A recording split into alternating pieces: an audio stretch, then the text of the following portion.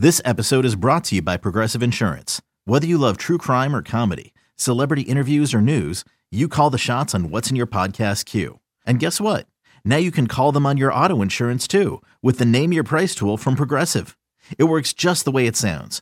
You tell Progressive how much you want to pay for car insurance, and they'll show you coverage options that fit your budget. Get your quote today at Progressive.com to join the over 28 million drivers who trust Progressive. Progressive Casualty Insurance Company and Affiliates.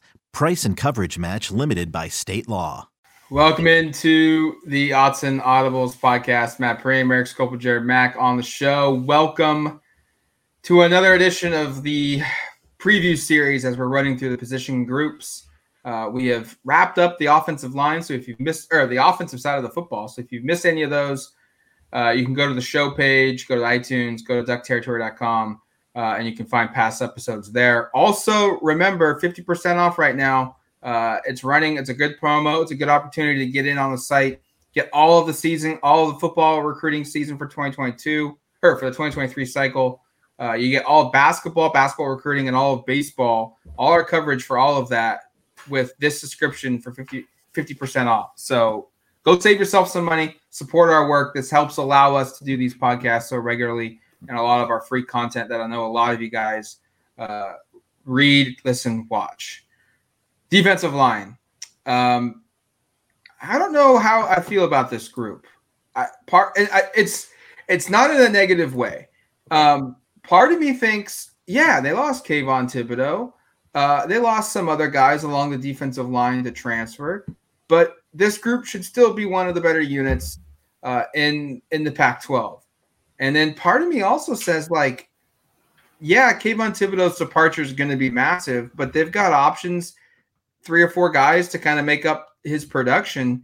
And this unit could potentially be even better this season than it was last year. I'm not sure yet if I'm just too high on this unit or if they're just going to be kind of what we expect every year, one of the better ones in the conference. I think the depth's better. I think I'm feeling obviously like the guys that are back are better. And besides Kayvon, I mean, you mentioned it, Matt, there obviously Christian Williams left. That's a guy who played quite a bit a year ago. But most of the other guys are back. I mean, Brandon Dorlus was first team all conference last year. I think he's going to be one of the best he might be the best defensive lineman in the conference. He'll have an argument for that. I think he's the only returning first team all defensive lineman from a year ago.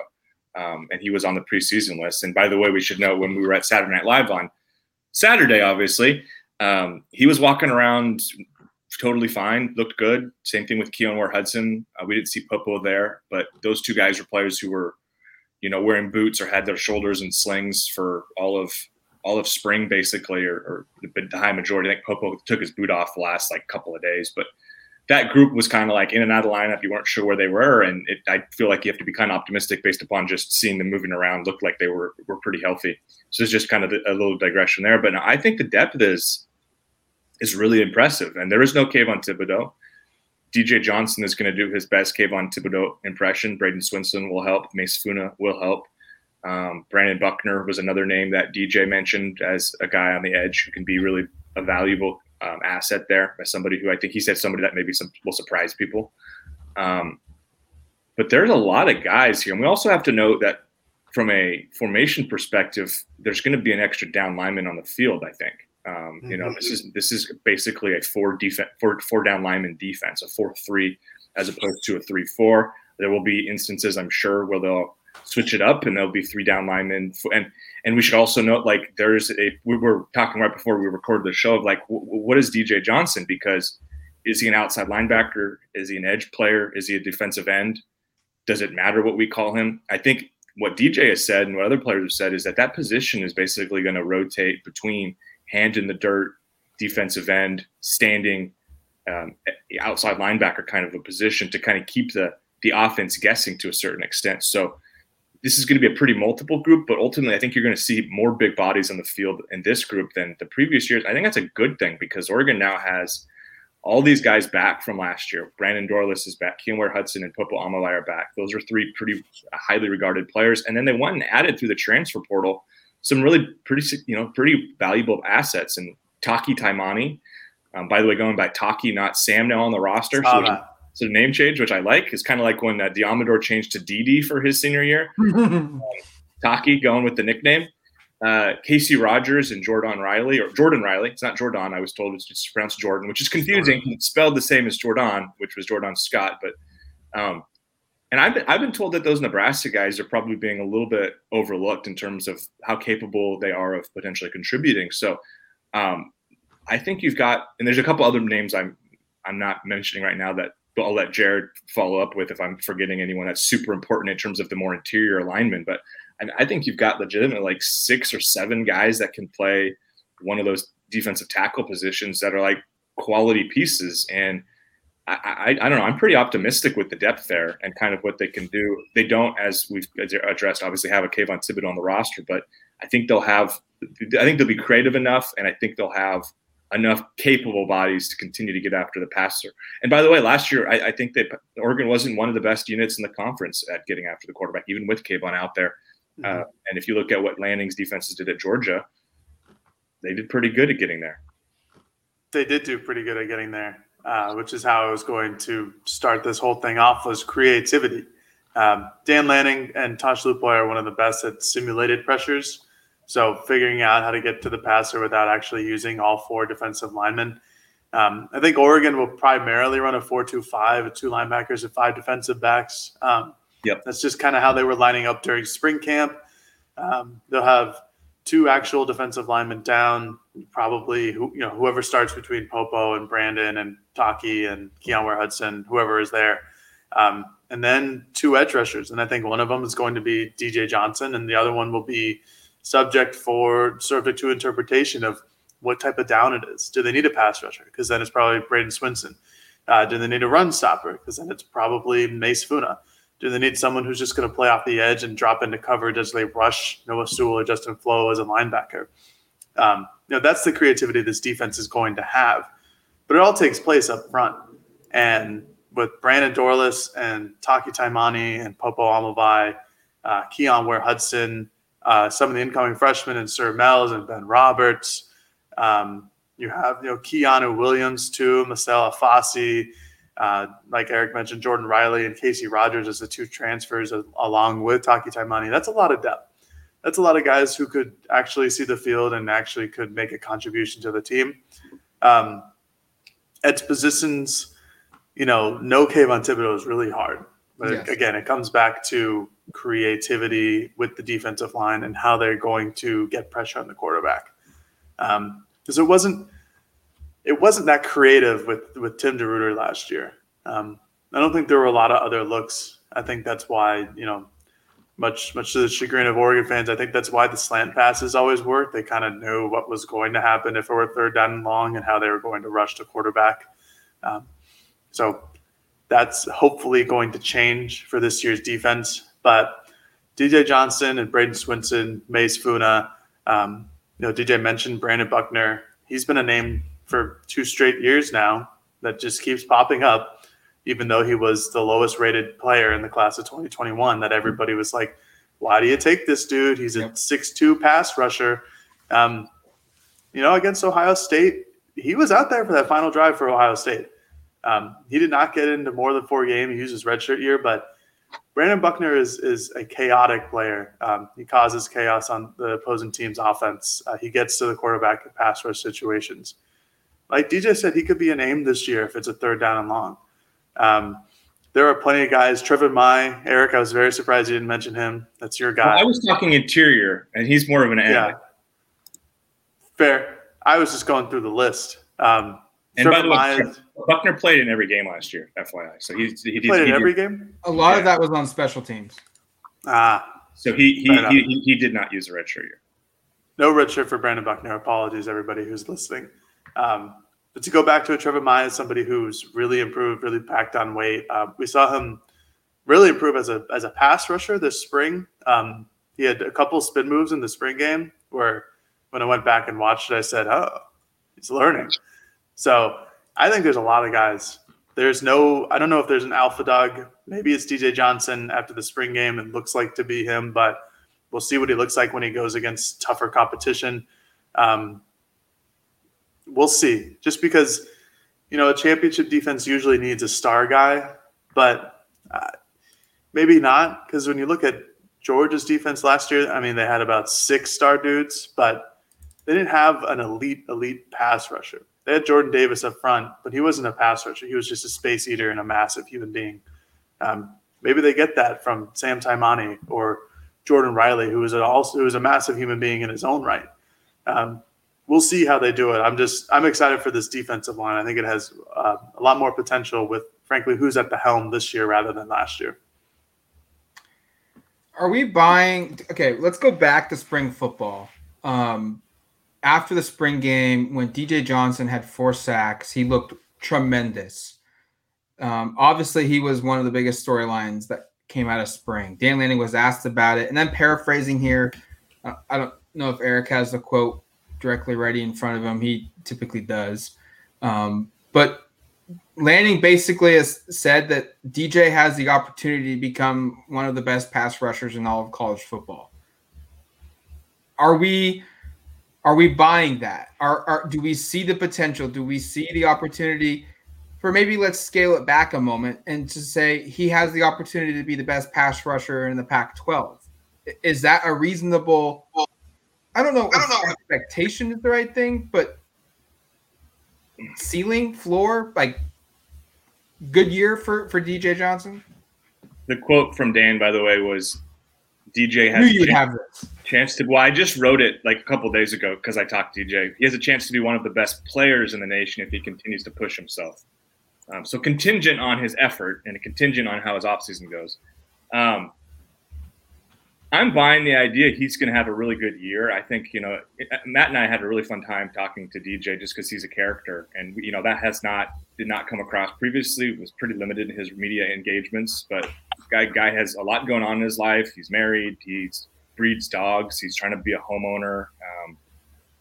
Caught a few other things that were kind of interesting going on with him. But the other thing that I think just stands out is if you look at his career here, he's played a ton of different positions. He's played in several different defenses, several different offenses. I mean, he hasn't had a lot of continuity and honestly hasn't had a season since 2019 where it's like you're going to play this position and you're going to be, he's basically been moving around for the last 2 years, and to go into his final season knowing this is the role I'm playing, to have the vote of confidence that we just said from the coaching staff. I know I don't have quotes from Tosh, but Tosh was extremely high on DJ as well in his kind of send-off media availability. So I think I'm buying the idea we're going to get the best from DJ. I don't know if the best from DJ is one of the best players in the country or if it's one of the best pass rushers in the country. Maybe it is, but I think Johnson's going to be a really, really big part of the front seven. And I still probably think Brandon Dorlus is my pick for if you want to have an alpha dog on the defensive line, just because of his kind of success to this point. But I think Johnson could be really, really valuable. And you kind of talk about what sort of kind of guys in this roster could be difference makers. There's a bunch of guys in the front seven. And there's no Kayvon Thibodeau. I think we've said that several times, but there's several guys that you go like, I'm not going to be surprised at all if that guy has a really big season and in the short-term future is making some kind of an impact in the NFL. I think there are a handful of guys you could kind of throw in that kind of equation and feel like, hey, like this is going to be a defensive line without some of the quote unquote star power of a Thibodeau, but it's going to be a group that I think is really productive. And I don't know what the ceiling is. A lot of it is going to be contingent upon scheme. A lot of it's going to be contingent upon what happens behind it. But I think you should be really excited when you think about the talent Oregon has on the defensive line and at linebacker, because if this all works in tandem and the defensive line does its job, they've got some absolute dudes behind them to clean up plays. You know what I mean? Mm-hmm. And if they can hold up their blocks and the linebackers are just firing off from the second level, like it's going to be really hard to be successful. And that's on rundowns in particular, but then it's also on pass downs where, as Jared has talked about a little bit about simulated pressures, where just imagine a situation where a guy like DJ Johnson, by the way, could be perfect in simulated pressures as both a rusher, but also as a guy who at 6'5", 280 has played outside linebacker, has played tight end, is a plus athlete, or maybe he drifts off into coverage, there's a tight end on a short route, and then you've got Justin Flo firing with a head of steam behind him. and the right tackle is going like, holy cow, what do I do? I mean, those are the kind of things you can get excited about when you think about the way this defense could operate. Yeah, and that's why I went through all of that with the definition that there's no Kayvon Thibodeaux, but this is what this defense could be. I think it's going to be a lot different. And in terms of answering Matt's question of what's the ceiling, I guess, for DJ Johnson, I have no idea. I really don't. I mean, he's an elite athlete. He's got an elite size for the defensive end position. He has jumped in flashes to be like, oh, this guy could be a real dude. I mean, this is a kid who had 100 offers out of high school. You can go to his 24/7 page. It has 100 offers. I think that's the most I've ever seen on a 24/7 page.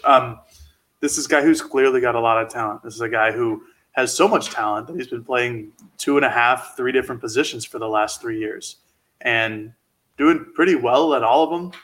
And he was pretty good at tight end. He had flashes there. He had flashes at defensive end. He had the sack in the Ohio State game after catching the 4th down pass or the 3rd down pass to continue to basically win the game for Oregon. I don't know what his ceiling is. I really don't. And that's fine by me because I don't want to put a cap on him. Yeah. I just want to see how he's going to play. I think the spring game isn't exactly how good he is. I think he was going against mildly lesser competition on the offensive line for some of it. Not all of it. He was still really good, but I want to see I just want to see what he looks like. I'm just very excited to watch him play only defense. I think it was a crying shame that he was a tight end for the last couple of seasons because although he had his impacts, although he was kind of good in 2020 and did his thing, there was zero reason why that player should have been a tight end for the last 2 seasons. I think he was just very clearly a defensive end. It was just a wasted opportunity on him to be playing tight end for the most part. Just a thought on that is I think it speaks to the lack of defensive creativity that you couldn't have found a way to have Kayvon and DJ on the same defense frequently. Yeah. It would have been great. I mean, I'm not sure about that. Maybe it's because neither are great into dropping into pass coverage. Kayvon never should have dropped into pass coverage last season. I know he had glimpses where it's like, he might be able to. No. That dude is an edge rusher and is going to be a dominant force in college football off the edge. If you want to move him and out in the coverage in the NFL and teach him there, do it. But in college, you are wasting this potential opportunity to have an elite pass rusher at all times. I'm not sure what the difference was. I'm just very excited to see DJ Johnson on defense, rushing the passer nearly every down. And that's why I don't even know what his ceiling could be. I think it could be a defensive player of the year in the Pac-12 type of deal, or it could just be another really good impact player on Oregon. We'll see. I'm just excited to see no matter what. Let's wrap it up with the depth and maybe a newcomer we're really excited to see. I don't know if the positions are 100% locked in, but I think there's a lot of options on this team. One guy that I think has kind of flown under the radar I think he's been hurt, and some additions that were added in the offseason kind of overshadowed that a little bit. And, the fact that he didn't really take part in spring football, but Keon Ware-Hudson, a defensive tackle, he was really good for Oregon as a true freshman, or as a redshirt freshman, in 2020. And he was pretty darn good too for Oregon in the first 10 games for 2021 before he got hurt and missed the last 4. You go look at his play at Ohio State week 2 of that season last year, and he was impressive for a defensive lineman. And so I think Jared's kind of touched on a lot of the options that Oregon has had. And I think this is kind of why I think Oregon could potentially be one of the better units in the country, because the list is very long. And when you have a big group of linemen that are talented, you only need 2 or 3 of those unproven guys to kind of emerge and become dudes, and your unit just skyrockets. And Oregon, it feels like, has got like 8 guys where we think this guy could be pretty good. He's got an opportunity to maybe be a starter or be a key guy off the bench. And when you've got that many of them, your hit rate doesn't need to be as high. And that's why Keon for me is my pick. But I think this D line has a super high ceiling. I'm going to say kind of what I said earlier, which is I said don't sleep on the Nebraska transfers, Jordan Riley and Casey Rogers. I've talked to a couple of people that feel like those guys are going to be difference makers, and those weren't purely depth adds. Those are guys that will challenge to start, and certainly, I think in Rogers' perspective, I think that's a guy that will be eyeing a starting spot. I think Riley's a guy who probably won't play a ton, but that could be your equivalent of a Jordan Davis, where he's on the field in certain situations and taking up a crap load of space. I think it was notable that Oregon didn't have a true nose tackle type body type on the roster the last couple of years, basically since Jordan Scott has left, like a 330-pound guy, and they went out and added Taimani, they went out and added Riley. They both fit the bill up there. We don't have updated weights because I guess that's not a thing that happens with Dan Lanning. I'm not taking a shot there, but it's just kind of funny where we haven't got weights once. We always have had updated weights, but we just don't. I have no idea what these guys weigh. But at previous schools, these guys are 320, 330 pounds. I think that's notable. And I think between Rogers and Riley, I expect both guys to contribute. And I wouldn't. Rogers is one where there's quite a bit of buzz when I talked to a couple people about him, where it feels like if he's healthy, and that was the issue in Nebraska. If he's healthy, he was seen as somebody who was going to be a big time contributor at Nebraska, but he was really had a hard, kind of like Casey Chapman, had a hard time staying healthy. I think they kind of took similar gambles, if you will, on both Rogers and Chapman, where it's like, okay, the ceiling of these guys when they're healthy is really high, but they just haven't been able to make it through full seasons, full fall camps healthy. If Rogers can be fully healthy this year, I don't be surprised if he's somebody that makes maybe is starting majority of games and is making a big contribution. Yeah, I think. To quickly talk, ESPN had Georgia versus Michigan in the college football playoff game playing last night on a re-air. I watched most of it just because just to see what Dan Lanning's defense might look like.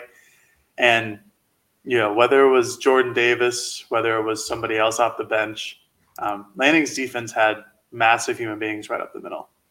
And Brandon Dorlus is a large human. Don't get me wrong, anything like that. But, Jordan Riley was like 6'5", 330. Taimani is, I think, 6'3", 330. Those are the kind of the space eaters, the Jordan Scotts, the take up 2 guys, leave one-on-ones for everybody else that this team needs. And that's exactly what they're trying to do. Casey Rogers is someone that's closer to Dorlus's size or Popo's size or Keon Ware-Hudson's size. But it kind of reminds me of the 2019 Rose Bowl team, or the 2020 Rose Bowl team, I should say, where they just had a lot of guys up the middle. And they had Gary Baker, Drayton Carlberg, Popo was playing at the time too, Austin Fallow. There's just dudes who could, Jordan Scott, who was a starter, just guys who could come in and out and start playing and take up space and make an impact, rushing the passer as well, like in Dorlus's case.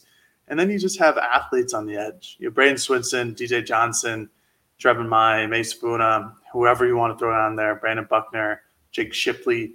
The list goes on really. But it just last year there just wasn't as many dudes who could just come on the field and make an impact as there were. And a lot of that was due to injury, don't get me wrong.